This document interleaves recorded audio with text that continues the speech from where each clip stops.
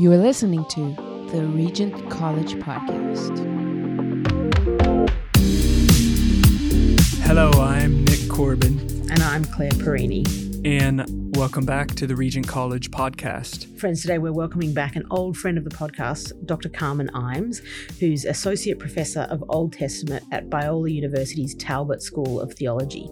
And we've talked to her before, and she's an Old Testament scholar. And in particular today, we were talking with her about the book of Exodus. She's written on the book of Exodus. She's written books called Bearing Yahweh's Name at Sinai, Why Sinai Still Matters. And then she also does these things called Torah Tuesdays, where she dives into different aspects of the Old Testament. And Carmen is fantastic. She's a fantastic scholar. She's a fantastic communicator. And she opens up, for us, has opened up the book of Exodus. And particularly these passages where you're like, what's going on there? This doesn't make sense. And she kind of like her close reading of the text and of the Hebrew scriptures kind of just opens up all of this stuff that you're just like, of course, that makes total sense. It's not confusing at all. So we had a wonderful, mind-opening, heart-stirring conversation with Carmen. Really enjoyed Carmen's passion and perspective and the questions that she brings to the Bible and specifically to Exodus. And so being able to discuss with her some of those passages in the Bible where what does it mean, that Pharaoh or God hardened Pharaoh's heart, and what does it mean to take the Lord's name in vain, and why are these passages here? What's going on? Carmen really opened it up. So it was a great conversation. So friends, we hope you enjoy as much as we did our conversation with Dr. Carmen Imes.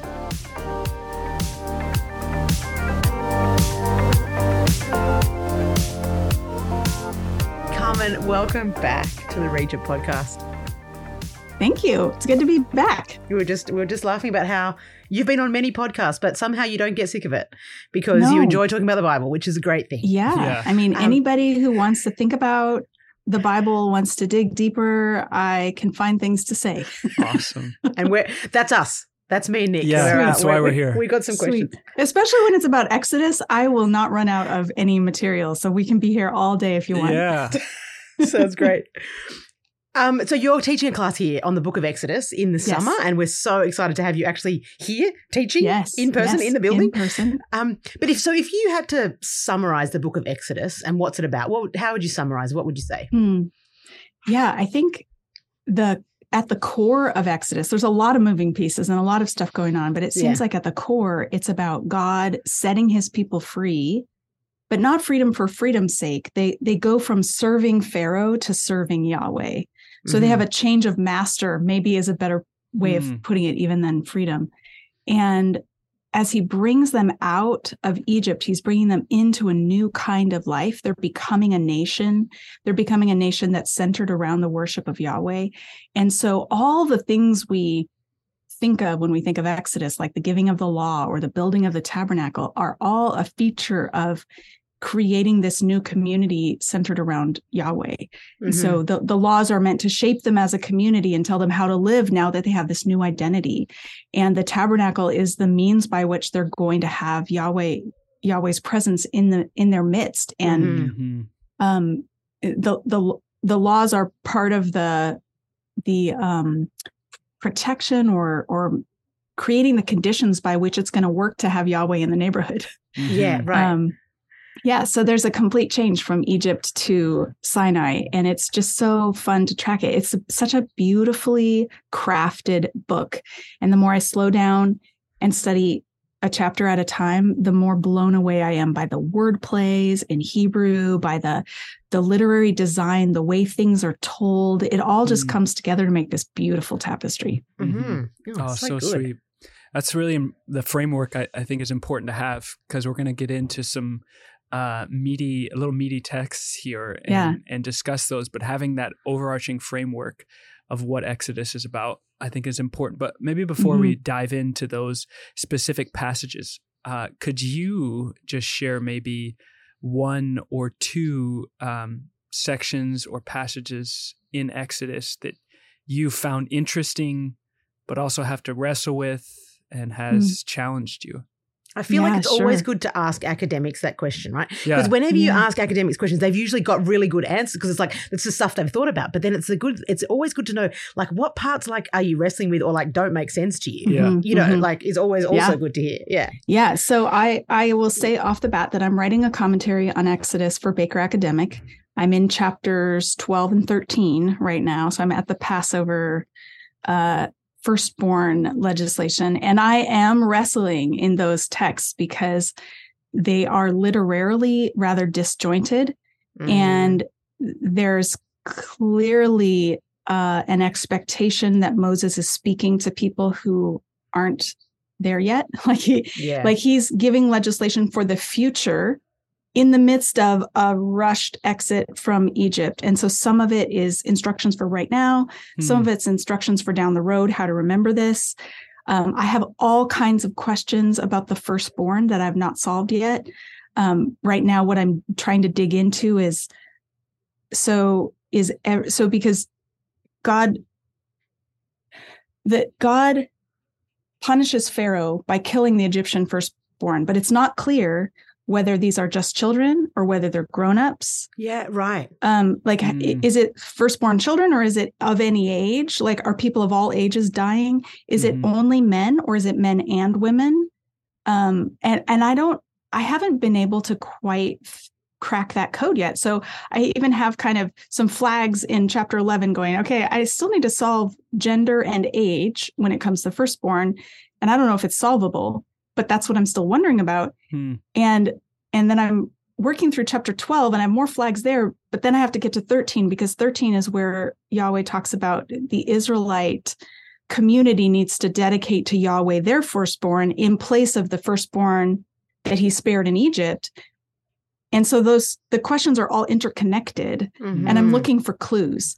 And it's clear in chapter 13 that when they give their firstborn animals to Yahweh, it's male. It's the male firstborn animals, but it does not specify male with regard to the humans. And so the jury's still out on that for me. Yeah. It uses the word son.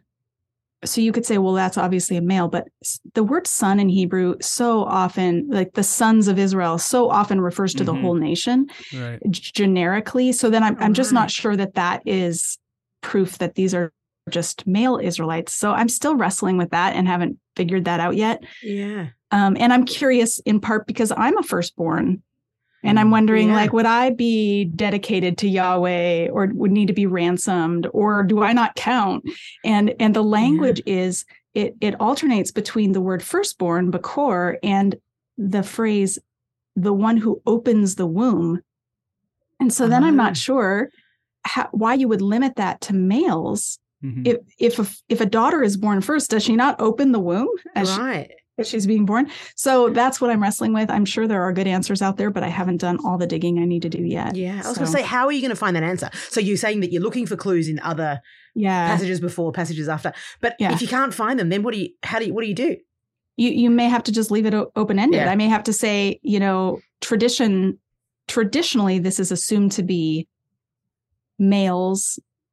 In the case of the death of the firstborn in Egypt, male firstborn who are still children, but it depends. There's rabbinic traditions that include women. There are rabbinic traditions that say adults are included, so that then we have to figure out, well, why doesn't Pharaoh die? Wouldn't he have been the firstborn? Right. And so, I have lots of questions. And I think one of the joys of writing a commentary, and I do mean joy because it is so fun, is that I get to be curious and ask a lot of questions and then chase down answers. So I have behind me a stack of library books on Egypt. And one part of my process, after I've translated through the passage and considered the interpretive possibilities, then I go digging in books about Egypt to see if I can learn anything about, like, what was the role of a firstborn in Egypt? What does this mean when the firstborn die? What's being lost? What are the implications socially? And then I go through a whole shelf of commentaries on Exodus and see what have other people found? What are they thinking about? So those are the kind of two ways that I do digging. And then sometimes I make a Torah Tuesday video and put it on my YouTube channel, and people comment with their ideas, and I learn things that I didn't know. It's been a really cool growing learning community of people who are watching these videos, because I release a video every Tuesday and I'm working my way through Exodus. I'm behind where I'm writing. And so today I recorded 4 episodes. I'm in chapters 8 and 9 recording, but I'm in 12 and 13 writing. And so it gives me a chance to circle back to what I said a few months ago as I was writing and notice maybe weak spots or things I'm still wondering about. And then sometimes I can crowdsource it. And then I have a lot of great people who are watching and have good ideas. And so that's so been great. Actually part of my research process. That's so great. That's what I was thinking. I was thinking, you just saying, I've got this stack of commentaries on my thing. So it's like, oh, why would you write another one? Yeah. Like, good question. Why would we keep writing commentaries? Yes. If there's tons of them already written. Such a good question. So one reason is because of the commentaries on my shelf, only one of them is written by a woman. Right. Many of them are written by men. And so I find that it makes a difference. I'm asking different sorts of questions. I'm exploring different sorts of things. So I'm hoping that my social location will help me to see things that maybe have been missed. Yeah. I'm also very fascinated by literary design and wordplay. And I'm not seeing a ton on that in the other commentaries. So some commentaries are super lexical. They're showing etymologies of words. Many of them are very concerned with source criticism and, slicing and dicing the text into its constituent parts and then trying to explain why they got put together in this way. I have almost no interest in source criticism. I'm interested in the final form of the text and why does it look the way it looks to us? And so some of the fattest commentaries with the most comments on Exodus are spending a lot of time tied up in source criticism and not really thinking about the final form of text.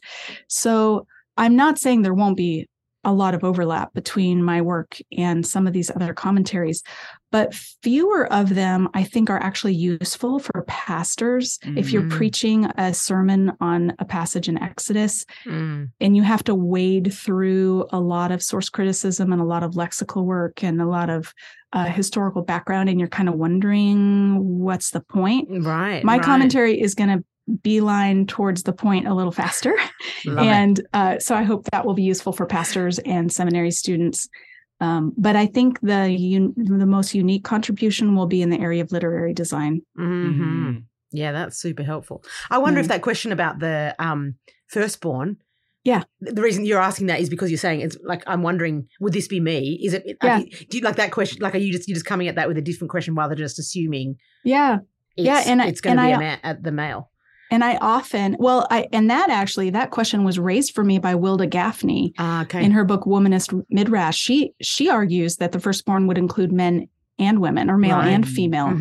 And she makes a case, and I'm just not entirely convinced she's right. So I see it. I think, well, in this verse it works, and in this verse it works, but here it seems to specify male. So is the male just the animal, or is it animal or human? And so these are all the questions I'm carrying around in my head as I work on these texts. So good. Thanks for letting us hear your wrestlings and processings and not fully developed thought. It's always a neat window into a scholar's life as well, because oftentimes you just get the commentary and you're like, this is the fully processed thought, but it's neat to hear that. Yeah, actually writing the commentary forces me to develop a thought, because I'll say, well, I think this is maybe what's going on. And then I'll read some more and I'll come back to that later and go, and I actually don't think that anymore. So I need to reshape that. I'm not as sure about it, or I now have this other idea or this new data that's been unearthed for me that is illuminating. I've just learned something about Egyptian culture that sheds new light on this. And so I want to reconsider. So even I taught a course on Exodus at Regent 2 years ago via Zoom. And this Exodus course is going to be a little different because I wasn't this far along in my commentary. I've learned a lot since then. So we'll be reading some of the same stuff, but some of the insights I have developed are different. For example, I no longer think there are 10 plagues. And that might seem like a really obvious thing about Exodus, that there's 10 plagues, but the Bible never calls them plagues and it never counts them for us. And so I tried to come at it fresh and just say, how many are there and what are they being called. And if you don't call them plagues, if you use the term the Bible uses, which is signs and wonders, then the incident at the beginning with the staff turning into a snake qualifies. It has all the signs of a sign. It's a demonstration of Yahweh's power over and against Pharaoh. But when you call them plagues, then it doesn't seem to qualify, because it's like just this private showing, and it's not actually causing harm across the whole nation. So I'm actually calling that the prologue, and then the death of the army, Pharaoh's army in the Sea of Reeds, as the climax. And when you add those two, then you get 12 signs and wonders. And it's pretty fun in lots of ways. There's so much cool literary patterning that I've even discovered more of since I taught last at Regent. But one cool angle on it is Kasuto, who is an older commentator who loves Hebrew wordplay and notices patterns. So I often find nuggets in him. He shows how the traditional 10 plagues could be paired together, so that there's two about the Nile, two about flying insects, or two about insects, two about livestock, two about weather, and then the darkness and death go together at the end. So he's got these 5 pairs, but if you add my 2 on either end and to make it 12, you have like bookends in which the snake of Moses swallows the snake of Pharaoh at the front end, and the sea swallows the army of Pharaoh at the end. And since the snake is the symbol of Pharaoh's royal authority in Egypt, it symbolizes his power being swallowed up by Yahweh. And then that's exactly what happens at the sea on the other side. So it makes this amazing, like, this can't be accidental. Totally. You've convinced me. Yeah, I mean, it uses swallow on both sides. There's no more 10. It's 12. And one more thing. The snake. So when God tells Moses at Sinai, this is what you're going to do. You're going to throw down your staff and it will turn into a snake. He says Nahash, which is a snake like we have in the Garden of Eden, just a regular snake. But when he actually does it before Pharaoh, he throws down his staff and it becomes a tanin, which is the Hebrew word that means sea serpent. So the serpent that's being swallowed, it's being swallowed by a sea serpent, and then it happens at the sea. I just think that's so cool. Wow. Oh, I love your passion for it too. It really shows and kind of unveils the beauty of Scripture and the artistic even writing within Scripture. So, and even to your point of kind of how you are re-articulating how you understand those passages. I've been thinking a lot lately just about to meditate on Scripture and what that means, that idea of almost chewing, right? And just how even what you're doing there is in some sense like meditating, like it's like you're swallowing it, but then you're also bringing it back up to chew on it some more and be like, okay, how does this actually work? What does this actually mean?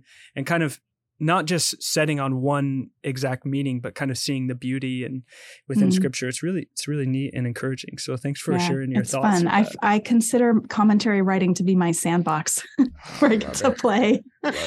I'm told that's really unique, that I love it. Because even a lot of people who write commentaries don't say that they love the process. But to me, it's like this free space where I get to ask all of the curious questions that I have about the text and explore things and learn things and then share those things with others. And if I get to the point where I just really don't know, like if I just really can't decide about the firstborn, whether they're male or female, or whether they're old or young, then I can just say, we don't know. And I'm in good company because nobody else knows either, totally. But I can try. Totally. Okay, so now we're going to go back to Exodus 4, okay? Because now you're in like Exodus 12 or 11 or 12 now. So you like this is you got this part sorted, right? Of Exodus 4. Yes. Oh, it's sorted already. Yeah. 18 to 31. So this kind of interesting, strange interaction between Moses and Yahweh and Moses' wife. So the Lord's about to kill Moses, but Zipporah, prevents it by circumcising his son and placing the foreskin on his feet. And there's lots of context. There's probably lots of things going on here that we don't understand. So can you give us a bit of that literary context and then help us understand, like, why does God want to kill Moses? Yes. And what's going on with the foreskin? Yes. This is such a fascinating text. So verses 24 through 26 are the crux of the weirdness of this passage. But I'm so glad you framed it as verses 18 through 31, because indeed, I'm convinced that 18 to 31 are a literary unit. And that if we read that context, it actually illuminates what's going on with 24 to 26. So we can't answer the question about what's happening with Zipporah and why a foreskin if we're not reading that literary context. And I just presented a paper on this at the Hebrew Bible Conference at Multnomah University a couple of weeks ago. And those talks are going to be published eventually. So this will be out there eventually, and it will be in my commentary. But I went through and started noticing all the literary links that unite these verses together. And they're just all kinds of repeated words. It's 6 or 7 micro scenes that mostly just last a verse or two. Mm-hmm. And they're all stacked up. Like if you were filming this, you would need to keep changing scene because they're happening in different places. And yet the same repeated words keep happening, like father-in-law and serve and go and firstborn and Egypt and wife and sons and donkey and staff. And there's so many words that are connecting and linking the units. So when I get done with all my connections, I see this is a tight web and we have to read them together. And as you noted, what immediately precedes verse 24, where the Lord's about to kill Moses, is God announcing through Moses to Pharaoh. He's anticipating what he'll say when he gets to Egypt. This is what Yahweh says: Israel is my firstborn son. And I told you, let my son go so he may worship me, but you refuse to let him go, so I will kill your firstborn son. And this is hugely important for understanding what's going on with Zipporah, because God has just identified Israel as his firstborn, which explains the logic behind the death of the Egyptian firstborn. Pharaoh's refusal to release, and not just release, but send away with his blessing the Hebrews, is what justifies God's killing of the firstborn of Egypt.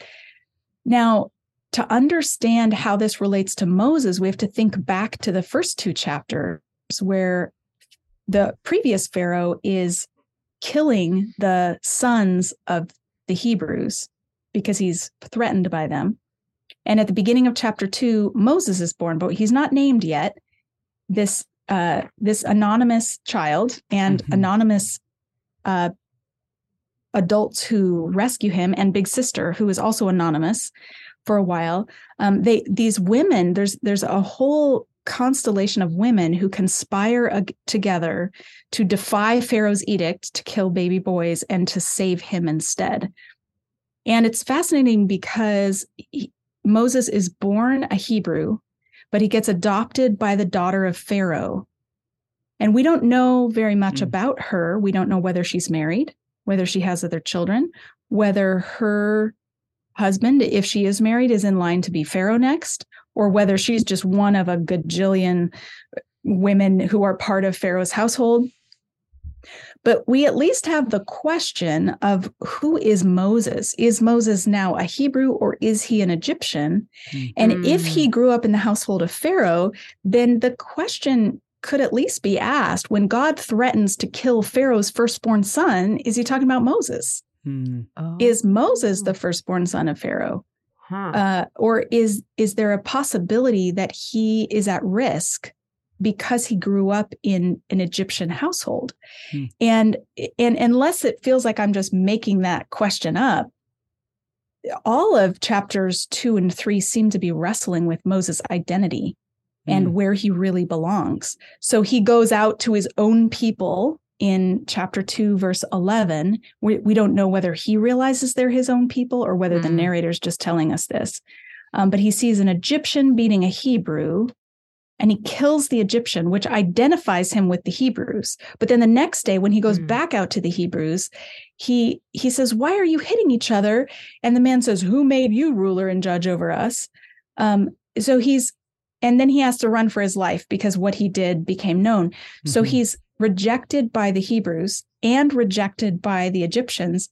and he flees and goes to Midian. And he fails to introduce himself when he rescues the women at the well. You maybe are aware that when a patriarch meets a woman at a well, it always ends in marriage. This is a type scene throughout the book of Genesis, where a patriarch shows up at a well, meets a young woman. By the end of the scene, he's married. And it happens here too, but there's a missing element in what normally unfolds in this type scene. And that is the part where he introduces himself and says who he is and where he came from. And he doesn't introduce himself. So when the women go to tell their father about him, they say, an Egyptian rescued us. They call him an Egyptian. And then after they're married, Moses and Zipporah are married. She gives birth to their son, and Moses names him Gershom, which means foreigner there, saying, I have become a foreigner in a foreign land. And it's not clear what he means.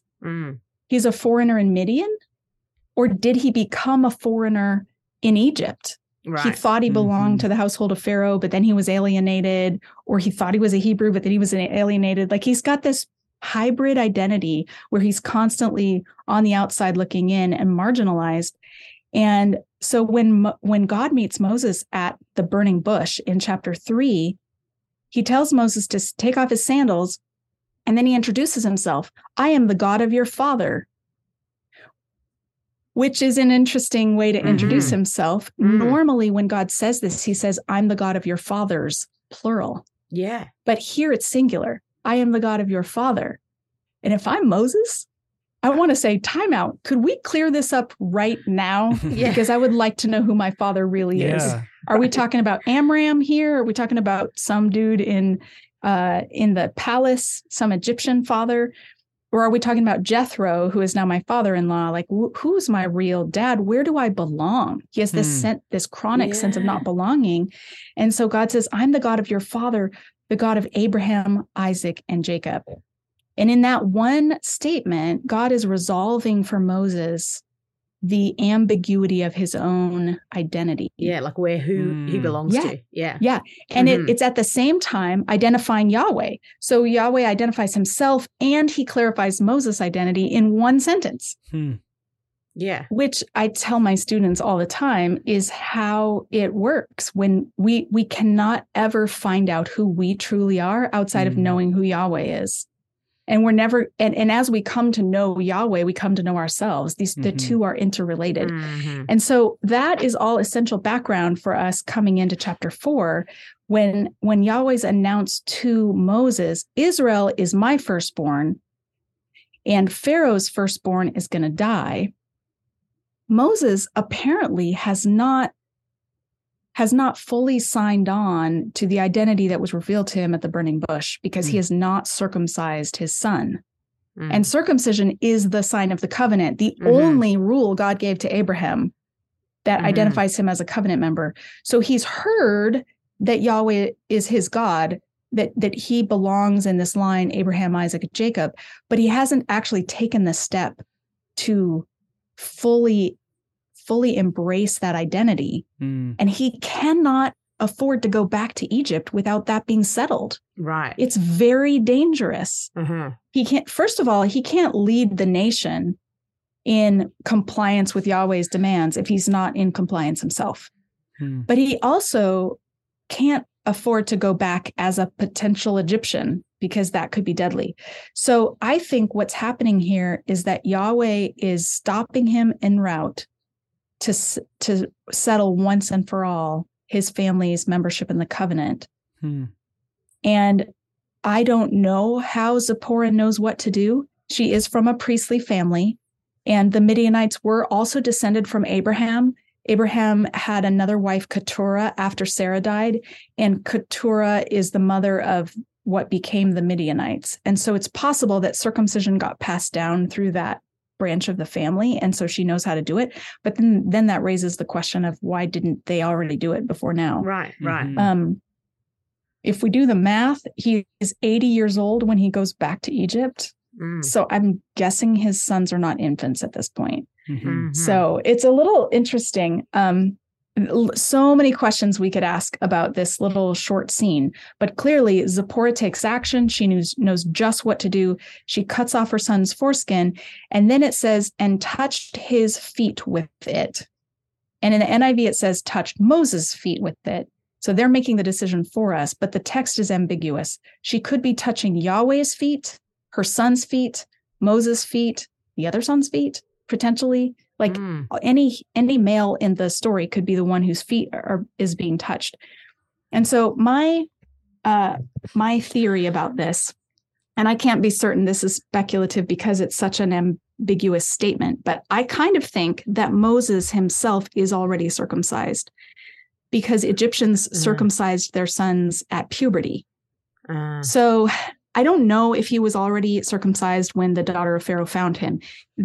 The Hebrews are supposed to be doing it at 8 days old. Mm-hmm. But if there's an edict from Pharaoh that all baby boys need to be thrown into the Nile, then I would think, if I'm a mom, I'm not going to be performing surgery that will make my son cry when the soldiers are out looking for babies. So I think it's at least possible that he went into the palace uncircumcised and that he had Egyptian circumcision when he hit puberty. And so he's circumcised, but he's not circumcised as a sign of the covenant. It'd be like saying, when you're become a Christian and someone says, okay, now you need to be baptized. And you say, well, I've been swimming before. Right. Oh, no, that doesn't count as baptism. Going underwater doesn't count as baptism. It has to be this ritual moment. There's this declaration that happens over you. And so I wonder if Zipporah's circumcision of their son and then touching Moses with the foreskin is a way of ritually re-circumcising him, like saying, now you're included. Like now it's a sign of the covenant for you instead of just a hygienic procedure that happens at puberty. Yeah. So that's a theory. I don't know for sure. Yeah. There's also the tricky thing about the word feet, because sometimes the word feet is euphemistic for male body parts. And so it might not be his actual feet. She might actually be touching his private parts with the son's foreskin, in which case that it kind of makes more sense of the symbol if she's recircumcising him. So all of that to say, and there's more that could be said, but all of that to say that I think it's essential for Moses' identity to be settled before he goes back to Egypt. He can't lead the people down a road he hasn't been down himself. Right. And Zipporah knows what to do. And so she becomes like a literary bookend to all of the women in chapter 2 who save his life. Moses begins and ends by being saved by women. Yeah. And they do what Yahweh does. They anticipate the deliverance of Yahweh by acting in ways that Yahweh acts. And so it's a way of kind of framing and setting aside the Moses saga. Now we're ready for the next saga, which is going to be the rescue of the Israelites. We have the rescue of Moses and then the rescue of the Israelites. And the first is bookended by women saving. And the second is bookended. This whole passage in chapter 4, verses 18 through 31 has all kinds of literary links with chapter 18 as well. When Jethro and Zipporah and the sons go to meet Moses at Sinai, all kinds of parallels there too. So I think that's the other bookend. So this passage faces both directions. It closes off one story and opens another that will then be bracketed when they get to Sinai. That's so interesting. Oh my goodness. It's interesting too how you framed. I've never thought about Moses wrestling with his identity in Yahweh, and then also how that kind of almost parallels in some ways Israel's wrestling as well, and how they're both have to wrestle through their identity and whether they're going to follow Yahweh or not. Yeah. And this is an insight that I owe to the global church, because I've been trying to read more broadly. And this is one feature of my course for Regent that I'm especially excited about, is students will be reading a very broad range of authors from around the world, all different cultural contexts. And I read a piece by an African scholar who was talking about hybrid identities and multiculturalism and was seeing that in Moses' story. And it brought things out of the story that are right there in the text, but I just hadn't noticed them myself. So this is one of the takeaways of reading with the global church instead of just staying in our little bubble and reading. We hope you've been enjoying this wonderful conversation.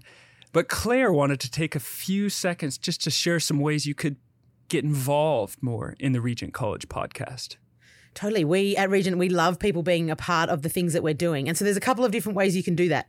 If you've enjoyed this conversation or any of our other conversations, let someone know. Share it with them, share it with a family member, with a friend, with someone who you think would appreciate this and would love to hear it. That's the first way. Mm-hmm. Second way, you could give us a rating or write a little comment on on wherever you listen to your podcast. That would be another great way. And then the final way that you could participate with us is if you've enjoyed the podcast and you'd like to give a donation to Regent College, then we would warmly receive that. Yeah. You can do that by heading to rgnt.net/give. And, in the comment box, let them know that we sent you. Right, Nick? That's right. We do love hearing when people have appreciated the podcast. And so you can let Nick know by sending an email to podcast@regent-college.edu. When Nick and I are having these conversations, it's sometimes hard for us to realize that actually people listen to these. And so when we get emails or we get a little note in the comment box on the donation page of our website, it just reminds us that people are actually listening, and we love that. So please let us know that you're listening. Let us know if there are things different profs that you'd like to hear from. We'd love to hear from you. So thanks for listening. And we hope you enjoy the rest of the conversation. Can we talk about another, maybe more challenging text in Exodus a little later? In Exodus 9:12, this is a common wrestling through, but I wonder if you could share some of your thoughts. But it's Exodus 9:12 where God hardens Pharaoh's heart, or it says that God hardens Pharaoh's heart. And there's multiple accounts where Pharaoh hardened his heart, and then it says God hardened his heart. So I wonder if you could unpack this a little bit. What's going on here? Is God hardening Pharaoh's heart? What is there specific word meanings that we're not seeing here? Yes, I'm happy to do that. This was one of those puzzles that I came to myself, and students are always asking this: how could a good God harden Pharaoh's heart and then punish him for having a hard heart? Right. That feels wrong. Yeah. It doesn't feel like how can a good God act like that? And so this is probably the most common problem that people have as they read. It's kind of an ethical problem. Mm-hmm. And so I dove in and tried to see what is going on. And these instances of hardening happen all through the signs and wonders. So starting in it's even mentioned in chapter 4, that the text we were just looking at, but from 5 through 11, there are lots of instances of hardening. What I discovered is that they're not all the same word in Hebrew. There are 3 different words used for the so-called hardening of Pharaoh's heart, and they don't all mean the same thing. So there's 2 different dynamics to pay attention to. One is who is doing the hardening or the acting on the heart. And as you already pointed out, Nick, there's the first 5 of the traditional plagues. Pharaoh is the one doing the whatever's being done to his own heart. And then the second set of 5 in the traditional 10 plagues, Yahweh is the one doing it. So there's a gradual transition in who's doing the acting. But even then, if we pay attention to which word is being used, we find that there are some things that Pharaoh usually does, and there's other things that God usually does, and it's not the same. So one of the Hebrew words is kashe, which means to make firm. And that's probably where we get the word harden in English. It's not a bad way of saying it, except that the idiom hard-hearted in English implies a kind of cruelty. Mm-hmm. Like if someone's hard-hearted, they lack empathy, they're cruel. And that's not really what kashe means. Kashe means it's firm or resolute, which is what you have to be to finish a master's degree at Regent College while holding a full-time job or raising children or whatever, right? To finish your degree, you have to be resolute. You have to be persevering. And that's what it means to have a kashe heart, is that it's resolute. And that is sometimes what God is doing to Pharaoh's heart, is making him resolute. So it doesn't have a negative connotation attached to it. Yeah. It's more of like persevering. Another word that's often used is chazak, which is to make his heart strong. And that's very similar. I think it overlaps with this idea of being resolute. And usually it's God making Pharaoh's heart chazak. He's strengthening him. He's egging him on. He's saying, be more of who you are. It's when Pharaoh's acting on his own heart, he is actually making it heavy in Hebrew. Kaved. And kaved, to have the problem with translating this, and it's probably why our English Bibles ended up with harden, is that a heavy heart in English means we're sad or discouraged. If you're heavy-hearted, things aren't going well.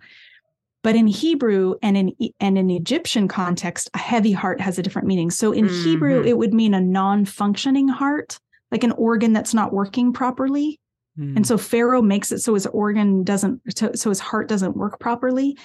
And we also, maybe it's worth noting that for Hebrew thinking, the heart is not just where you feel things, but it's your thinker and your decider. It's the seat of your will in addition to your emotions. And so Pharaoh is making himself non-functioning. He's not deciding properly. He's not thinking properly. He's not feeling properly. But in an Egyptian context, there's another layer of meaning that I find so fascinating.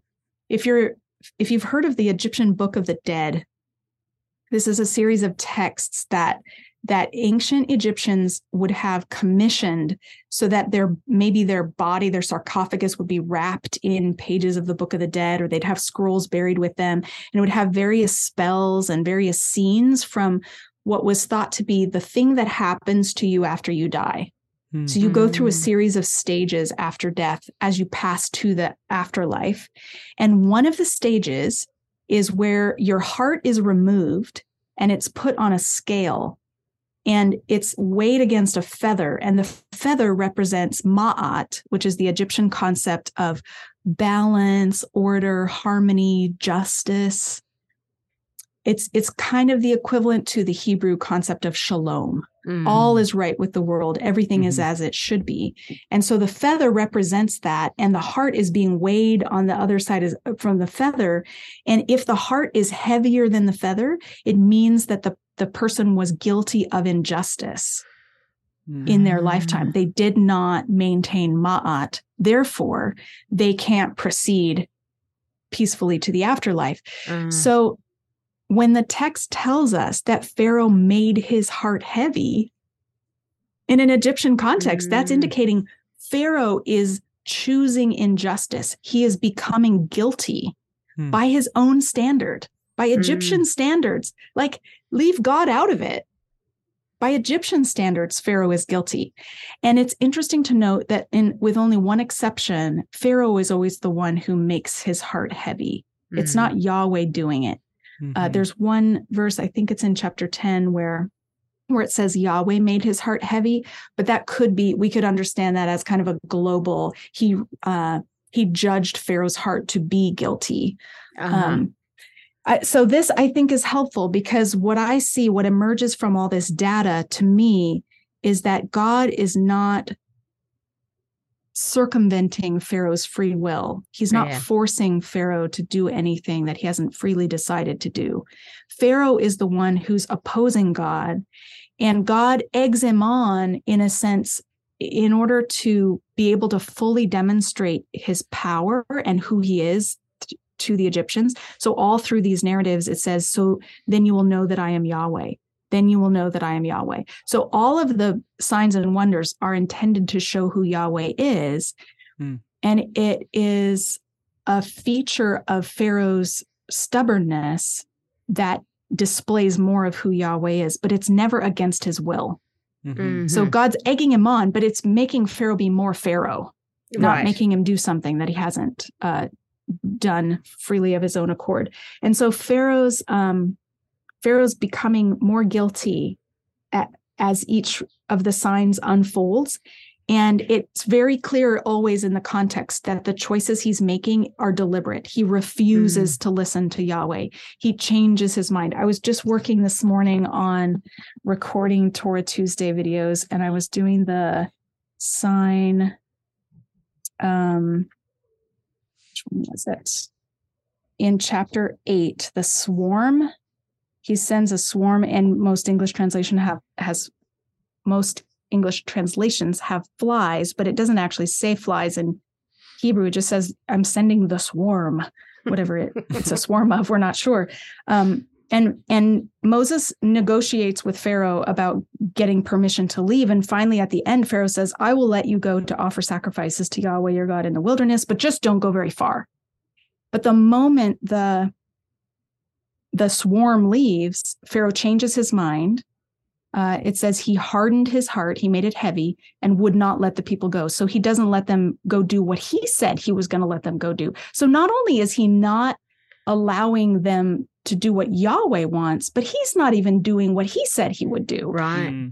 Which I think is just the cumulative evidence is that he is an abominable person who has violated all standards of justice, all Egyptian standards of justice, so that Yahweh is well within his rights to judge him. Carmen, this is so helpful. Like, so these kind of reframing that you're doing, you know, in terms of like, maybe it was not just the sons, but maybe it was the daughters, or maybe there's not 10 plagues, maybe it's signs and wonders and there's 12. And maybe it's not this, but it's that. Like, should that be troubling? So if someone is thinking, I always thought there were 10 and now I can't, like, is it always just going to change? You know, and so do you know what I mean? Like, but so can you talk to us about that in terms of, is our discovery and our exploration and our digging into scripture and some things kind of adjusting, tweaking, changing, you know, should that be unsettling for us, troubling for us, like anxiety producing? Well, I hope that it unsettles us enough to make us curious about other texts that seem really familiar, so that we're willing to revisit texts and we're willing to ask hard questions. I hope that it stirs us up a little bit, but I hope it's not anxiety producing. Right. What I'm doing as I revisit Exodus is I'm trying to peel back the layers of assumptions and traditions that have accrued through history that might not actually be a close reading of the text, but I'm never peeling back the text. There's always this core. The stopping point is the Hebrew text itself. And if I can't find evidence in the Hebrew text of something, then I'm going to let go of the theory. So I'm peeling back layers, but it's not an endless process. Right. There is a core in the middle, and sometimes we learn a lot from history, and sometimes history is a distorting lens because we get into certain ruts and we just assume, if we've been told all through childhood that there were 10 plagues in Egypt, then we're just going to count 10. We're not going to question that. It's only when we ask the question, where does it say there's 10? Because I was just wondering, this thing with the snake or the snakes, it feels like a sign. In fact, it's even called a wonder. Pharaoh demands a wonder. He says, show me a wonder so that I'll know who Yahweh is. And so he's even asking for it. And it seems like this is what kicks off the whole sequence. So why don't we count this one? That was my question. And that set me on this path of exploration. And now I'm just going to swim upstream.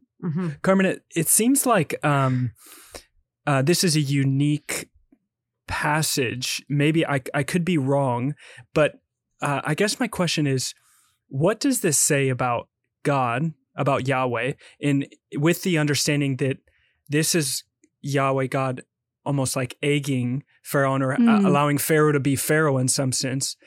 But what does this say about who God is? And then my other question is, are there other passages in Scripture where God interacts with someone in a way that would egg them on, or I guess my question is, it seems like a unique passage where God intervenes or does this in a way that interacts with an individual. Okay, so I have two examples that came to mind. One is Romans 1, where we're told, although they knew God, they neither glorified him as God nor gave thanks to him, but their thinking became futile and their foolish hearts were darkened. And then it says God gave them over in the sinful desires of their hearts to sexual impurity for the degrading of their bodies with one another. And this is like, you made your bed, now lay in it. The other example that comes to mind is, I think in the book of Amos. Amos has this wonderful gift of sarcasm. And he says to the people, go to Bethel and sin, go to Gilgal and sin yet more. Keep bringing your tithes and your offerings every 3 days, for this is what you love to do. Amos is pointing to the hypocrisy of the people, that they keep bringing sacrifices and yet they're oppressing people on the side. They're guilty of gross injustices, and yet they're still going through all the motions. And so he eggs them on. He's like, yeah, keep doing this. This is what you love to do, but he makes clear that it isn't pleasing to Yahweh. So that feels a little similar to me. I'm sure we could think of other examples, especially from the prophets, because that's where we get the real spicy. Actually, also from Exodus with the quail. They're complaining they don't have enough to eat, so God brings so much quail that's coming out of their noses. Right. It's like a fine. This is what you want. I'll give you what you want. Yeah, and it's that thing that's like, but you actually know what you need. Like, it's sort of like, I'll give you what you want, but actually you know what is right. You know what is good. Yeah. And yet, so there is that sort of like, I might be egging you on, but it's actually because I know that you actually know what is good and right and something as well. And if you would just trust me to provide for your needs instead of complaining, then I would be able to show you graciously. I would be able to provide graciously. But since you're so bent on complaining, I'll give you something to complain about. And this happens all through the signs and wonders. There are all kinds of echoes from chapter 1 where Pharaoh's nervous about the proliferation of Israelites. And they become odious to him. It's like they stink. And in chapter 5, the people complain to Moses, like, you've made us stink to Pharaoh. And then God sends frogs. And when the frogs are all dead, it stinks. And they're worried about the Israelites swarming over the land. And so God sends a swarm. There are so many parallels between chapter 1 and the signs and wonders where God says, oh, yeah, I'll show you what it looks like to be really annoyed or disgusted or to have something stink. Oh, so it's beautiful. It's just beautiful. Totally. That's really helpful. One other passage or thing in Exodus that has always been interesting to me, or that I think that I've had kind of a misunderstanding of what exactly it means, is the command not to take the Lord's name in vain. And growing up, I was always told, not to say the words, oh my God, like that's taking the Lord's name in vain. And I was very aware not to do that, but to say, I would say, oh my gosh, in order to correct that, right? Could you unpack a little bit what it means to take the Lord's name in vain? Sure. Yeah, this was the topic of my dissertation, which I did at Wheaton College. And it's what got me into Exodus to begin with. So I was in the 10 Commandments, and I think that's why I was asked to write on Exodus. And now I'm in the earlier chapters learning all kinds of stuff. But for 5 years, I was immersed in the Decalogue or 10 Commandments. So I have become convinced that this is one of those places where we have layers and layers of tradition that are actually distorting the meaning of the text. And we have been told what you've been told, Nick, that taking the Lord's name in vain means to say God's name flippantly or as a swear word, which, let me assure you, no ancient Near Easterner was dumb enough to do. Right. They understood that the names of deities had power, and they didn't want any lightning strikes. And so they weren't going to just use God's name flippantly. So what did it mean in that context? Well, as I dug into this, I became convinced that it's actually talking about something much broader than our speech and the way we say God's name. So in Hebrew, it to give you a kind of a wooden translation, it says, you shall not carry or bear the name of Yahweh your God in vain. And so the question I asked was, what would it mean to carry or bear a name? Do we have any evidence from the ancient world? Do we have any literary evidence that name bearing is something people did? And I think a lot of translators have come to this passage and have concluded, well, it can't be literal. Like, people don't bear names, they say them. So this must be about speech. And so then they're off with the races and thinking about how speech is related. But in the near context, we have instructions for building the tabernacle, and then instructions for constructing or sewing the garments of the high priest. And the high priest is going to have gemstones, 12 gemstones on his pouch that's on his chest. And each one is engraved with one of the names of the 12 tribes. And on his shoulders, he has 2 large gemstones, each with 6 names, the names of 6 tribes. And then on his forehead, he has a golden plate engraved with the name of Yahweh. Mm-hmm. And what we're told in chapter 28 is that Aaron is bearing the names of the sons of Israel before Yahweh, that he literally is carrying them on his body. And so I noticed that it was the same phrase. He's Nasa Shemot. Nasa is the verb that means to carry or to bear, and Shemot is the plural for names. And that's the same language as this command. You're not to Nasa, the Shem of Yahweh. And so I thought, well, that's funny that we're not reading these two things together. They're both in Exodus. They're not that far apart. They're both at Sinai. And we've just had in chapter 19 the statement through Moses that Israel is a kingdom of priests. Mm. And so I don't think it's a stretch for us to consider that we should look at the high priest to find out what's true of the entire nation of Israel. He is a priest who represents them before God, but they as a nation represent God to the nations. Mm. And so the idea that I landed on, that I became convinced of, is that Israel bears God's name. That is, at Sinai, he puts his name on them to claim them as his own. And now they have the responsibility of representing God to the nations. They're his ambassadors. Mm-hmm. But they bear this invisible brand or invisible tattoo of God's name. And so, of course, they shouldn't flippantly use God's name. They shouldn't speak it with disrespect. They shouldn't make oaths with, authorizing their oaths by the name of God and then breaking their oaths. Sure, it includes all of that, but it's much broader. Like if we made a Venn diagram of what this command encompasses, traditional views would be the little circle in the middle. And the way I'm reading it is much broader. Everything they do is a feature of their role as God's representatives. And therefore, they need to be thinking about in every area of life how they represent God, and not to claim to belong to Yahweh, but live as if they don't. They look just like all of their pagan neighbors. And this, I think, explains in part why this command is so high on the list of 10. I don't know if that's ever bothered you before, that, we've got 10 commands and they seem to go from really big stuff to smaller stuff, like don't worship other gods or make idols. And then don't take the Lord's name in vain feels kind of funny to be like that specific small, if it's about our speech. And then we go back to the Sabbath and honoring our parents and not murdering and all of this. And then we narrow down to not bearing false witness against your neighbor later, which if the name command is really about oath taking, which a lot of people take it to be about oath taking, then how is it different than false witness? There's a lot of overlap between the two. So I think this reading solves that overlap. It solves the question of why is it so high in the list?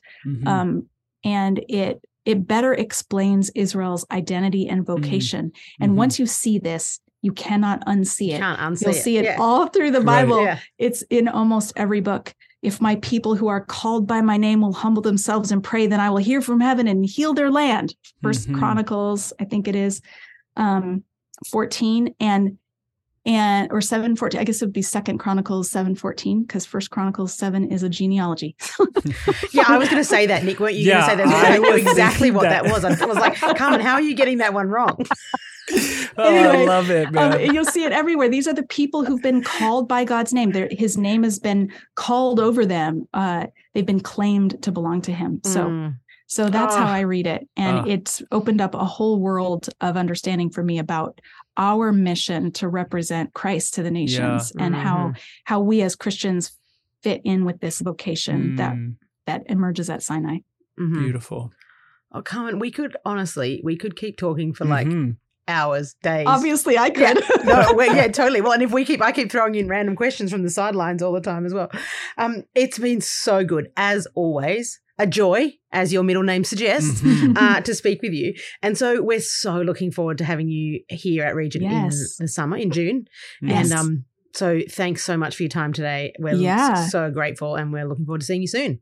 I hope lots of people hear this and want to sign up for the class, and they should know that this particular class is in person, but it's also online. If somebody can't travel to Regent, they can actually join. We're going to do kind of high flex, some in person and some online together. Cool. You're welcome no matter where you are. Thank you, Carmen. So grateful. Thanks for listening to the Regent College podcast. Follow us on Facebook, Instagram, and Twitter. To discover more about Regent College, its upcoming events, conferences, courses, and more content like this, visit rgnt.net. That is rgnt.net.